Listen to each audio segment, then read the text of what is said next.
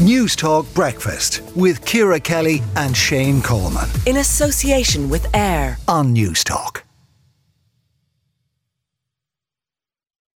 Now, the Finance Minister Michael McGrath says the new 15% corporation tax is likely to kick in next January. Jim Stewart, Finance Professor at Trinity College, domestic expert on corporate tax.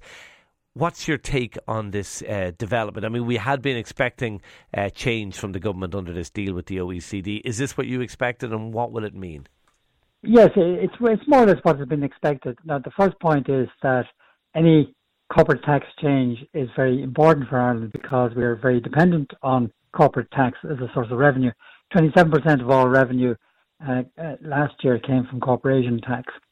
So the proposed change is as a result of an OECD large scheme going on for a number of years to change international corporate tax. And one of these action plans, as the OECD call them, was to introduce a minimum 15% corporate tax rate for large companies, more than 750 sales. The European Commission have introduced a directive on this basis, and that is why Ireland is introducing it. So all EU member states will be introducing this new 15% tax rate. Now, on the surface, it should lead to an increase in tax revenues because there's a broader tax base. The tax base is now based on financial accounts rather than the very complicated system of paying corporate tax at the moment. Secondly, the tax rate goes up from 12.5% to 15%. But, and this is a serious issue, not all countries have introduced the 15% tax rate. They've promised to do so, but have not yet done so. So it's possible that some companies could switch their profits from Ireland to other countries. Possible, but is it likely? I'd say, well, now, it's hard to see that corporate tax revenues will increase at the rate they have been doing so. I think that there are still lots of other incentives to switch to keeping profits in Ireland, not just our tax, overall, the tax system here and interactions with the tax authorities, but also light touch regulation and, all sorts of other advantages locating in Ireland. I think if I could say, it's what's much more significant is this is called Pillar 2. Pillar 1 could be much more significant for Ireland, and that is rules relating to where profits can be allocated.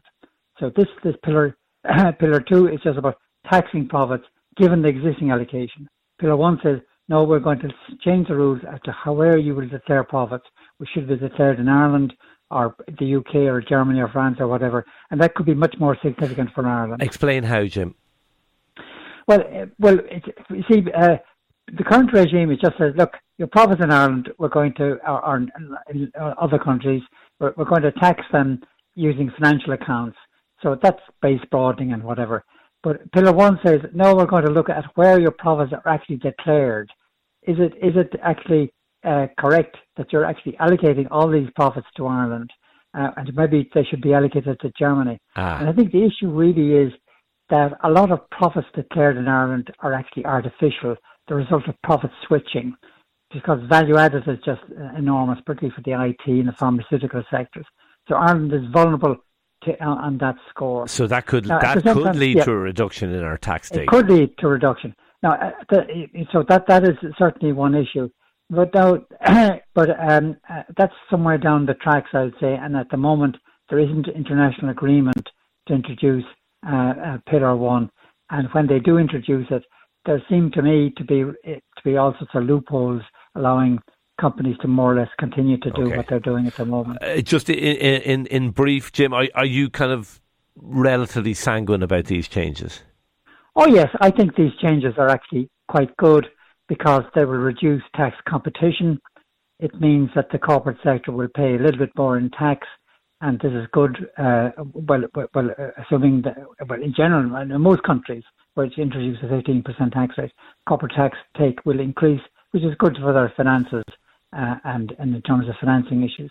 I think they're important to note that there are other European Commission proposals to change the tax regime generally for all companies, and I think these would be very good, very progressive.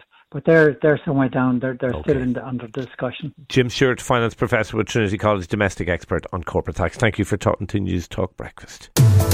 News Talk Breakfast with Ciara Kelly and Shane Coleman. In association with AIR. Weekday mornings at 7 on News Talk.